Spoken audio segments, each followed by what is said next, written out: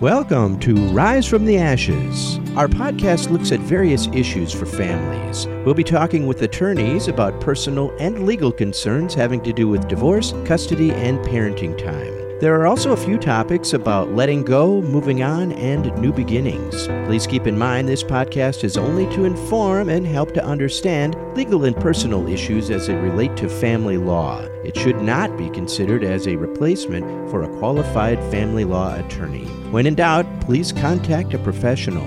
Rise from the Ashes, focusing on matters of the family because family matters.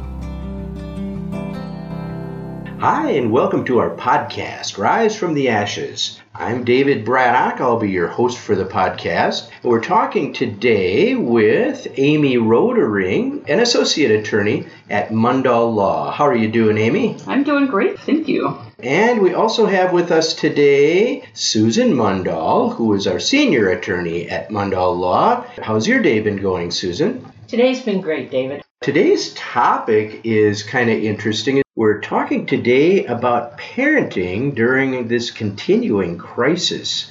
What kinds of issues are you guys seeing? Well, you're right, David. This is a continuation of what we talked about back in April. Back at that time when Susan did her podcast, the pandemic was relatively new in the United States. It was in its early stages, and Governor Walz had just issued his stay-at-home order, so everybody was at home except for those essential workers. What was happening at that time was Mundall Law was getting phone calls from concerned parents about what to do about their parenting plans. There were two aspects of it. There were essential employees that were saying, well, I have to go to work. I can't stay home with my children. And then the parents who were staying home with the children were concerned about their children going with the other parent who was exposing themselves through their work and potentially bringing COVID home to their child. Well, and at that time, my advice was keep a cool head and do what's in the best interest of the kids and worry about the results later. But here we are now, another 5 months later.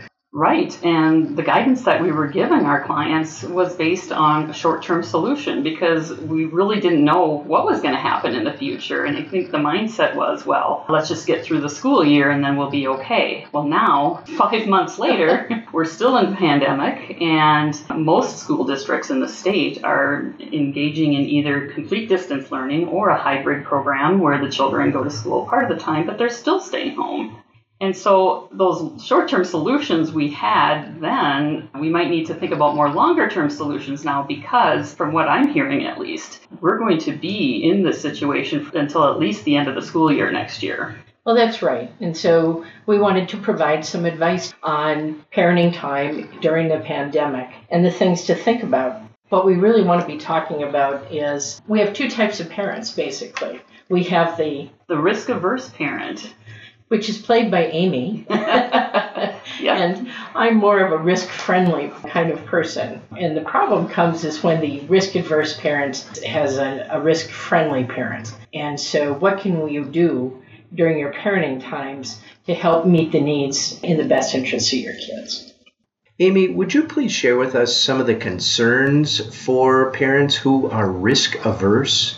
A risk-averse parent, especially with the school year starting, they don't want to send their child to school. They want their child to stay home and learn in an environment that they know is safe and healthy for their child. Another concern that parents have is if there's an immunocompromised person living in either that parent's home or the other parent's home, and the risk of exposing that child to COVID-19 when they're with the other parent. And that really gets complicated when they're stepchildren and stepparents, because now you not only have mom and dad, but now you've got stepmom and stepdad worrying about exposure to their children when they're with you or your children when they're at the other home. And there's concerns about things like playgroups. If you're doing distance learning, kids are suffering from isolation. They want to be with their friends. Do parents allow children to play with their friends? Do they do it in person? Do they do it online? A risk-averse parent is not going to be in favor of in-person playgroups. They understand the concerns of their children, but the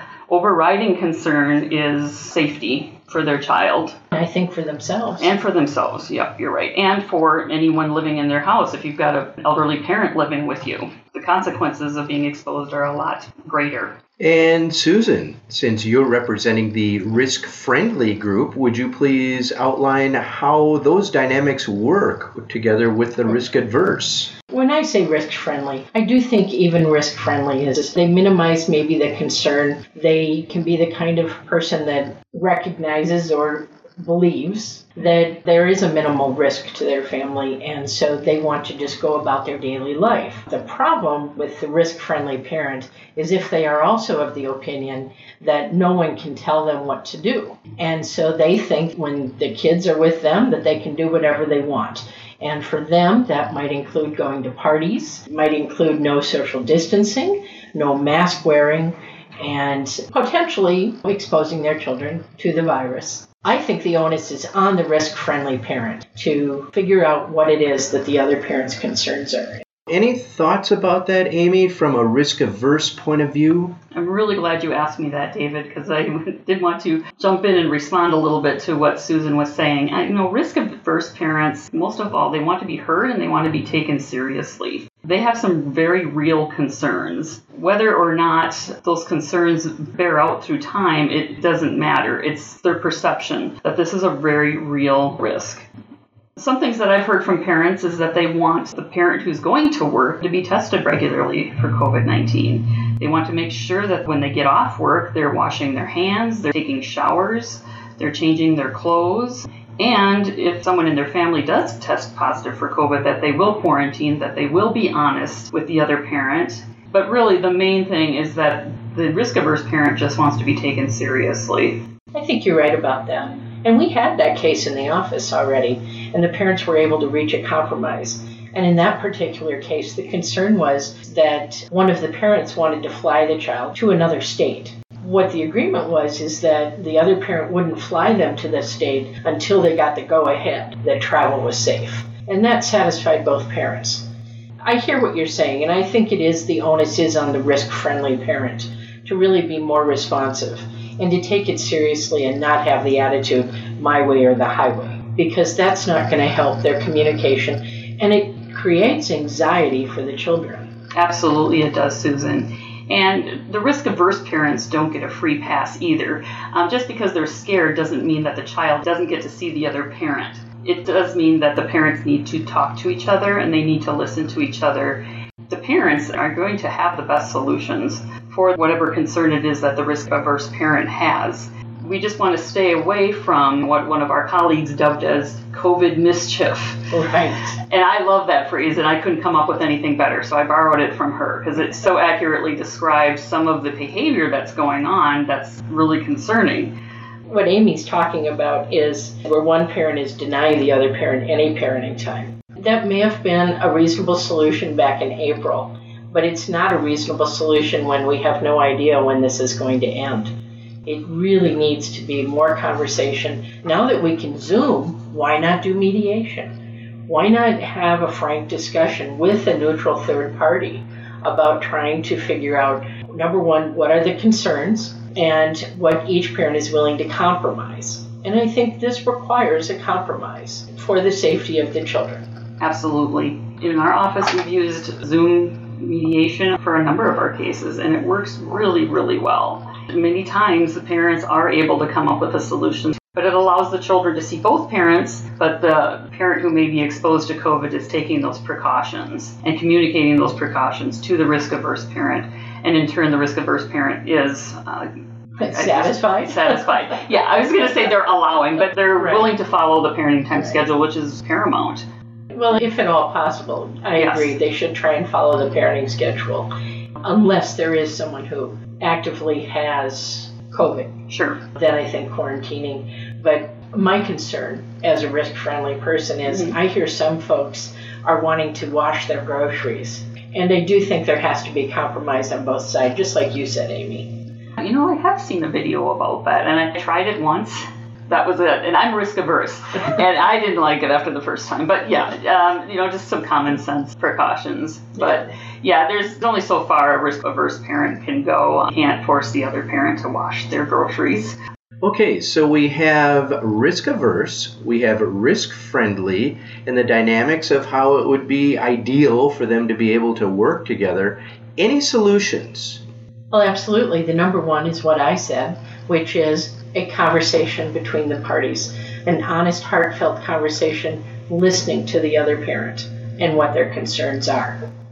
Yes. That is vitally important. It is equally as important, though, to not have these conversations around your children. Children are already feeling the stress of this pandemic and the upset in their routine, especially school-age children. And hearing the parents talk about it makes them feel even more anxious, uncertain, or downright scared. And that's true in any case. Whenever you're talking about parenting time or anything to do with the kids, you do it away from the children. And if all possible, to have a unified front, to have these agreements in place so they know that at mom's house and dad's house, they know when they're going to be wearing masks and how often to wash their hands and those kind of things. We have seen over and over again that those are best worked out in mediation if the parties can't speak with each other.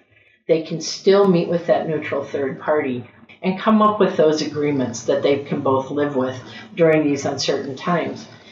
And I think of another one, Amy, is just around this schooling. What if you have one parent that wants the kids to only do distance learning and the other parent is up for the hybrid model? That is a tough decision. And again, the risk-averse parent has these very real concerns that need to be addressed. What I'm concerned about is how many parents really want to teach their children. There maybe needs to be a conversation between the parents about who's going to be teaching the kids when. And if it's every other week, how do they maintain the consistency of the schooling? And that, I think, they both need to have input from the school. And I'll bet you, there could be parent-teacher conferences where they work out with the school. Well, a lot of kids are bringing home technology from the school. They have a tablet or a notebook for their distance learning. That segues into another solution. Some homes have more technology than others. Well, that's right. Down here in the cities, I have great internet, and yet my grandchildren are clear up north, where there isn't a lot of technology, and so we have to be concerned about that too. And again, that talks about compromise and which parent can stay home with the kids. And there might be some subjects that one parent is better at than another and can help the child with. And that's where video technology also comes in handy. So if one parent's always teaching math, so when the child is with the other parent, they can just Zoom call with the one who's good at math. And the main point we're making is this is about communication. I actually think it's our developmental task as people, human beings living during this time, is our developmental task is to talk to one another, to not isolate, and that we need to do this for our kids. Yes. And just remember, your children are always watching you, and you want to model good behavior for your children. And what a wonderful opportunity this is in such a stressful time to come up with a solution and to share that solution with your children and as a united front, as united parents. That's something that they're going to take with them into their own adulthood and their own parenthood. And what a gift that is. Well, thank you so much, Amy. Thank you, David. And thank you, Susan. Thank you, David. You are listening to Rise from the Ashes, the podcast channel that takes a careful look at all things having to do with legal procedure within the family law process. Rise from the Ashes is sponsored by Mundall Law, who specializes in assisting families and individuals through the legal process with respect, dignity, and caring. Mundall Law is dedicated to helping people to solve their legal problems.